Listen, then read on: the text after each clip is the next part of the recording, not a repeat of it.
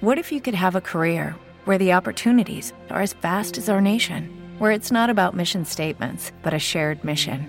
At U.S. Customs and Border Protection, we go beyond to protect more than borders. From ship to shore, air to ground, cities to local communities, CBP agents and officers are keeping people safe.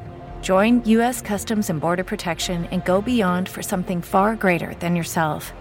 Learn more at cbp.gov/careers. Hello and welcome to episode 300 of the UK True Crime Podcast. I'm Adam. A huge thank you, first of all, if you came to London to see the live show last week. I had a great time. I hope you did too. It was so nice to see so many of you there. Today the podcast is from Northern Ireland and looks at a very troubling day, which should have been about fun, community and celebration. But instead it turned out to be something quite different. As always, let me begin by thanking all my supporters at Patreon, but especially the new members of this community. That's Robert Buckfield, Pip Leask, Simon Dovey, Joe McLaren, Lynn Liga, and Charlene Thompson. Thank you so much for your support. It's much appreciated. This episode is brought to you by Noom. If you're looking for better, healthier weight loss that starts in the mind, you need to look at Noom's psychology-based approach. 80% of people actually complete the program. Why is this? Well, instead of demanding a new lifestyle, Noom helps you understand your mind and body, which provides you with the long-term results we're all looking for. One aspect of this for me was as simple as not food shopping when hungry, as it was leading to me making some really poor choices, and then balancing it with short-term fads. I remember a shake diet once. Ever done that? It really wasn't great, as I was always hungry and constantly just eating other stuff. Since using Noom, I have a totally different approach to food. Just because I eat an unhealthy meal during the day doesn't mean I blow the rest of the day by making further bad choices. And I know that nothing's off limits. This gives me much more control over my food life, and as Noom only takes 10 minutes of my day, it's super easy to build into my routine. Lose the weight for good. Sign up for your trial at noom.com/UKTCPod. That's Noom, NOOM.com/UKTCPod. Okay, so let's set some context for today's story with the never copied Guess the Month and Year game. Why isn't it copied? Number 1 forever in the UK singles chart was Love Is All Around Me from Wet, Wet, Wet. Oh my goodness, what a week this was for heavy rock. In the US, the number 1 was the equally awful I Swear from All For One. Remember that? In Australia, Voodoo Lounge from those young upstarts the Rolling Stones topped the charts. The first album without Bill Wyman, who left the band for undisclosed reasons. Moving swiftly on. In the news this month, 29 people died when a Chinook helicopter crashed in the Mull of Kintyre on Scotland's west coast. 10 senior Royal Ulster Constabulary officers died, including 6 senior Special Branch officers, along with 9 Army officers and 6 members of the Civil Service Unit that investigated the funding of paramilitaries. Effectively, the intelligence service's top personnel in Northern Ireland were almost all killed in the crash. West Indian cricket batsman Brian Lara hit a world first-class record 501 not out and 390 runs in one day for Warwickshire versus Durham at Edgbaston. This was the month where O.J. Simpson didn't turn himself in on murder charges, and on live TV, LA police chased his Ford Bronco for 1.5 hours before he eventually gave up. PLO leader Yasser Arafat returned to Gaza after 27 years. And in the UK, television playwright 59-year-old Dennis Potter died of cancer a week after his wife Margaret died of the same illness. And in UK true crime news, magistrates in Gloucester charged Fred West with a total of 11 murders believed to have been committed between 1967 and 1987, while his wife, Rose, was charged with 9 murders. The following month, Fred would be charged with a 12th murder, that of Anna McFall. So did you get the month and year? It was June 1994. Do you recall the Football World Cup held in the US in 1994? England failed to qualify after slip-ups against the Netherlands and Norway, but the Republic of Ireland qualified. It was their golden generation who, under the mighty Leeds United legend Jack Charlton, made the quarter-finals of Italia 1990, and now they were heading to the US, delighting not just their own supporters, but neutrals, with their supporters making every game special. And throughout the UK, when the men in green were playing, the pubs and bars were packed. Their first match of the tournament was against the heavily favoured Italian team at the Giants Stadium in New Jersey. It was a magnificent atmosphere and looked like a home game as many Irish fans packed the stadium, singing, laughing and enjoying themselves. It was the same in bars all over Ireland and the world, including one bar in Northern Ireland where our focus is today.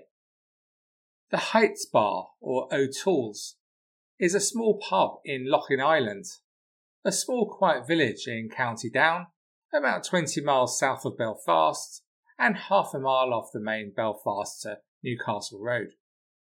The bar was owned by the O'Toole family, Hugh and Francis, helped by their son Aidan.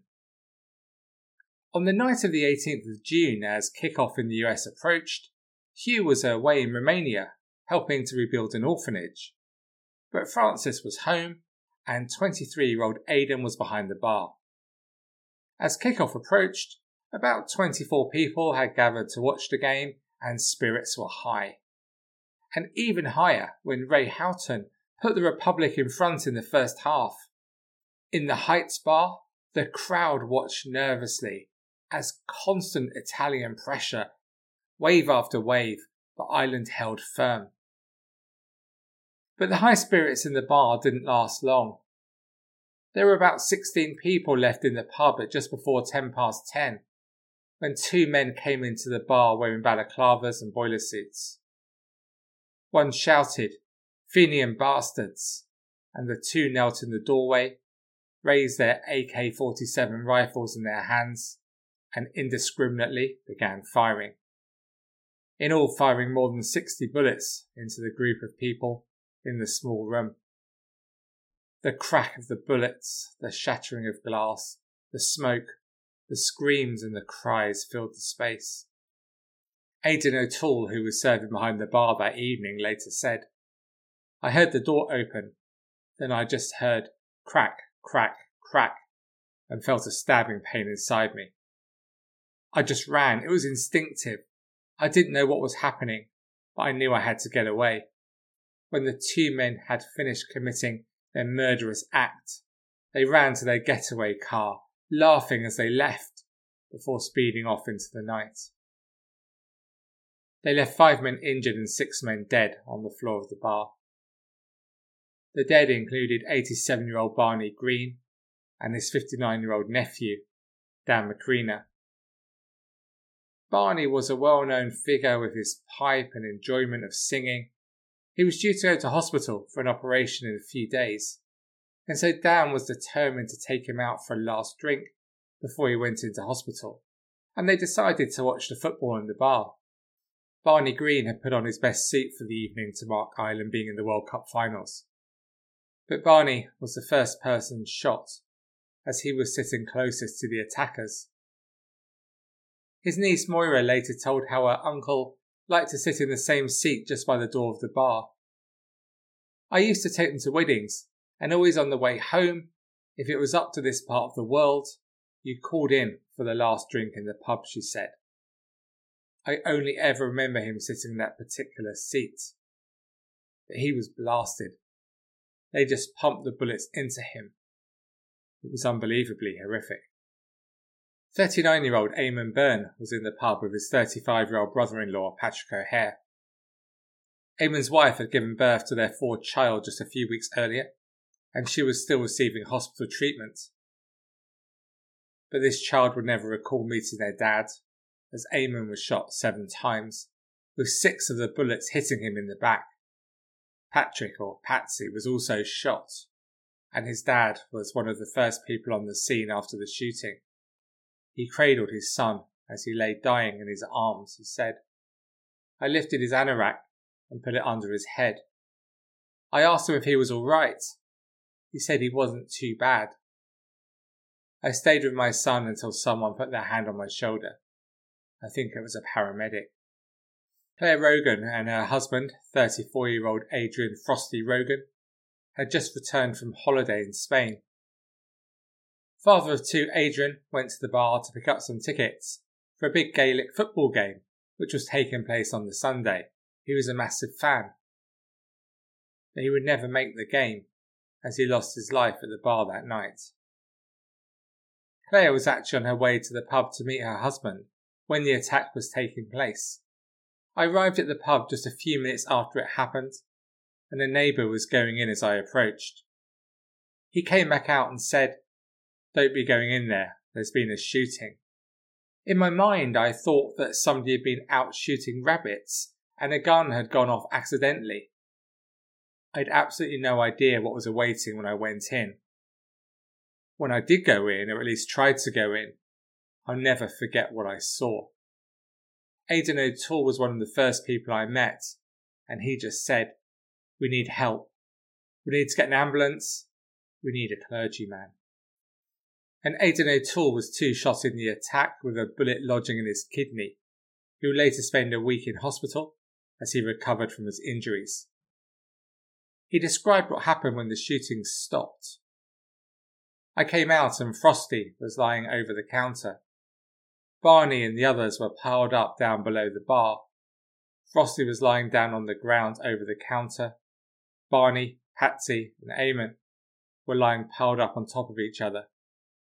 I phoned 999 for the ambulance and just told them there'd been a shooting. There was one other man killed in the pub on that terrible night, and that was 52-year-old father of 3, Malcolm Jenkinson. As the most intense human tragedy unfolded in the quiet, tight-knit community, the men responsible for the carnage made their escape in a red Honda Triumph Acclaim car driven by a third man. Locals and paramedics were soon on the scene trying to help the injured and to administer prayers to the dead. When the Royal Ulster Constabulary, RUC, arrived, a number of people were able to provide them with the details of the Honda and also the getaway driver who hadn't been wearing a mask, hoping that this would help the killers to quickly be brought to account for what they'd done. So why would anyone attack a small pub in a quiet rural location? Unfortunately, it was due to the sectarian issues in Northern Ireland at the time. And just 90 minutes after the attack, a loyalist paramilitary group, the Ulster Volunteer Force, or UVF, telephoned a radio station to claim responsibility.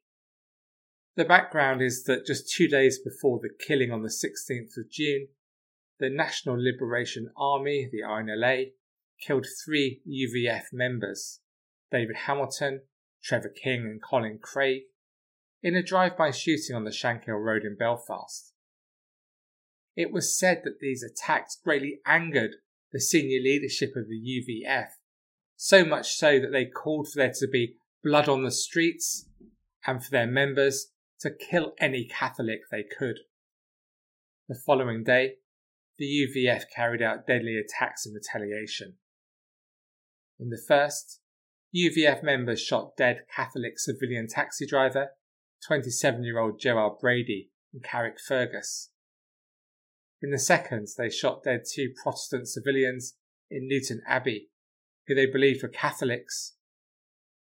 The Loughin Island shootings, which took place just a day later, were further acts of retaliation. The man claiming responsibility for the UVF said that they'd carried out the Loughin Island attack as a Republican meeting had been taking place in the Heights Bar at the time. The caller added that as long as the INLA continued to attack loyalists, which was interpreted as a reference to the Shankill Road attack days earlier, they would pay the price. A second call was made to the same radio station a few hours later, just before 1 a.m. on Sunday the 19th of June, claiming that the UVF had attacked a Republican function in South Down. This was clearly inaccurate. It was no Republican meeting. It was the local community watching a game of football. None of the dead had any links with paramilitaries, and the police investigation gathered no evidence whatsoever to support the suggestion that a Republican meeting was taking place at the time. Aidan O'Toole and his family were Catholics. They had no interest in any of the conflict that was going on. Aidan would later say how he couldn't understand it, saying how the so-called troubles had never affected his village before. Untouched, it really was. There was never no trouble around here. It was a mixed community, it was a farming community, and the two big conversations were about farming and Gaelic football. There were Protestants in that day. It was just a Catholic-owned bar and an easy target. The UVF's explanation for the attack was also dismissed angrily by Unionist politicians. Obviously, these people are psychopaths, nothing short of it, an Ulster Unionist councillor said. I feel shocked and disgusted to think that these people call themselves loyalists. The 6 men, it seemed, had sadly died due to the familiar tit-for-tat killings that we witnessed so much during the Troubles, and I have covered a number of times on this podcast. Of course, even with all the terrible events that had happened during the Troubles, there was widespread horror at what had happened on this evening. The Queen, Pope John Paul II, and Bill Clinton sent messages of sympathy to the families of those affected and the local community. Local Protestant families visited their injured and traumatised neighbours in hospital, expressing utter revulsion at what had happened. And the funerals were of course emotional affairs. TV cameras from all over the world captured the funeral procession of Adrian Rogan, the first of the victims to be buried, followed by Protestants and Catholics as the funeral cortege passed the Heights pub. Watching it now, it's almost impossible not to be moved by Adrian's 2 young daughters, in tears, walking behind the coffin of their dad. He was someone who should have been there for them all their life, to support them and share in all their experiences. And yet now, due to the action of these gunmen, who hadn't known their dad, and were fighting for a cause that the girls had never even heard of, due to this, their dad would no longer be there for them. It's just unfair, isn't it? And desperately upsetting. But of course, as we hear so often on this podcast, the world keeps turning, events move on, and except for those directly affected, attention moved away from the scene of the massacre. A few days later, Ireland lost in the World Cup to Mexico, and shortly afterwards they were eliminated by the Netherlands. After what had happened, the O'Toole family were not sure if the bar could ever reopen. How could it be a place for celebration and enjoying yourself after the horror that had taken place? My dad was just devastated, said Aidan O'Toole. He didn't want to. But the Heights, like so many rural bars, was so much more than just a local pub. It was the focal point of the whole community.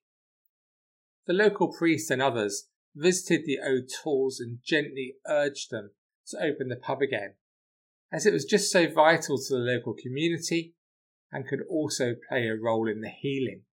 And they did. They made some changes, blocking the door where the killers had entered forever. They converted what had been the lounge into the main bar, remembering those who had lost their lives with a simple plaque showing the photographs and names of those who'd been killed in the old bar.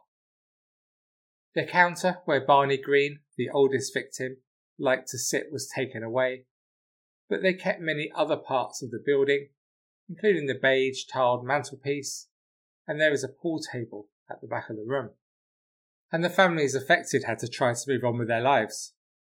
Claire Rogan, whose husband Adrian was killed, spoke about how the first 2 years after the killings was like living through a haze, and she felt that she just about managed to function through constant low-grade shock. But she told how she still managed to make food for her daughters and managed to return to work and function there. She spoke about how returning to the Heights helped her and her family and friends of the other victims. She told how sometimes they would sing there, which felt like letting off steam. Probably, she said, for outsiders looking in, it was strange, but it was a way of releasing tension for us. This bar had to open again. Otherwise, our community would have been gone forever. And now as a community, they wanted those people responsible to be caught. The RUC were very clear when they spoke to the families of those affected by the massacre that they would leave no stone unturned in their efforts to catch the killers and bring them to justice. And next week, in the concluding part of this story, we hear about the quite remarkable police investigation. A story that if it was a work of fiction, you would dismiss as being completely impossible to happen. Thank you so much for listening to this episode of the UK True Crime Weekly podcast. To discuss this story or any other aspect of UK True Crime, please head to the Facebook group, just search UK True Crime, and you will find over 82,000 of us ready to chat True Crime, or UK True Crime, 24/7. And to support the show, please head to patreon.com/UK True Crime. Not only will you find over 50 bonus episodes, but there's loads of other exclusive content and competitions. You can join Patreon for as little as £1 a month and cancel at any time, not that you will ever want to, of course. And take out an annual subscription for as little as £17 and I'll send you a signed copy of my book about serial killer Angus Sinclair. Just head to patreon.com/UK True Crime. And please also do join me for my next live show in Manchester with Paul and Mike on the 4th of October at the Retro Bar. It's a great venue. Tickets are now on sale, so please get the link from the show notes or on any of my social channels. Okay, so that's all from me for another week. I'll speak to you again on Tuesday for the concluding part of this story. So until we speak again on Tuesday, please do take it easy, and despite all the others, stay classy. Cheerio for now. Pulling up to Mickey D's just for drinks? Oh yeah, that's me. Nothing extra, just perfection and a straw. Coming in hot for the coldest cups on the block. Because there are drinks. Then there are drinks from McDonald's. Mix things up with any size lemonade or sweet tea for $1.49. Perfect with our classic fries. Price and participation may vary. Cannot be combined with any other offer. Ba-da-ba-ba-ba. With the Lucky Land Slots, you can get lucky just about anywhere. This is your captain speaking. We've got clear runway and the weather's fine, but we're just going to circle up here a while and get lucky. No, nothing like that. It's just these cash prizes add up quick. So I suggest you sit back, keep your tray table upright, and start getting lucky. Play for free at LuckyLandSlots.com. Are you feeling lucky? No purchase necessary. Void where prohibited by law. 18+ terms and conditions apply. See website for details. Lucky Land Casino, asking people, what's the weirdest place you've gotten lucky? Lucky? In line at the deli, I guess? Aha, in my dentist's office. More than once, actually. Do I have to say? Yes, you do. In the car before my kids' PTA meeting. Really? Yes. Excuse me, what's the weirdest place you've gotten lucky? I never win and tell. Well, there you have it. You can get lucky anywhere, playing at LuckyLandSlots.com. Play for free right now. Are you feeling lucky? No purchase necessary. Void where prohibited by law. 18+. Terms and conditions apply. See website for details.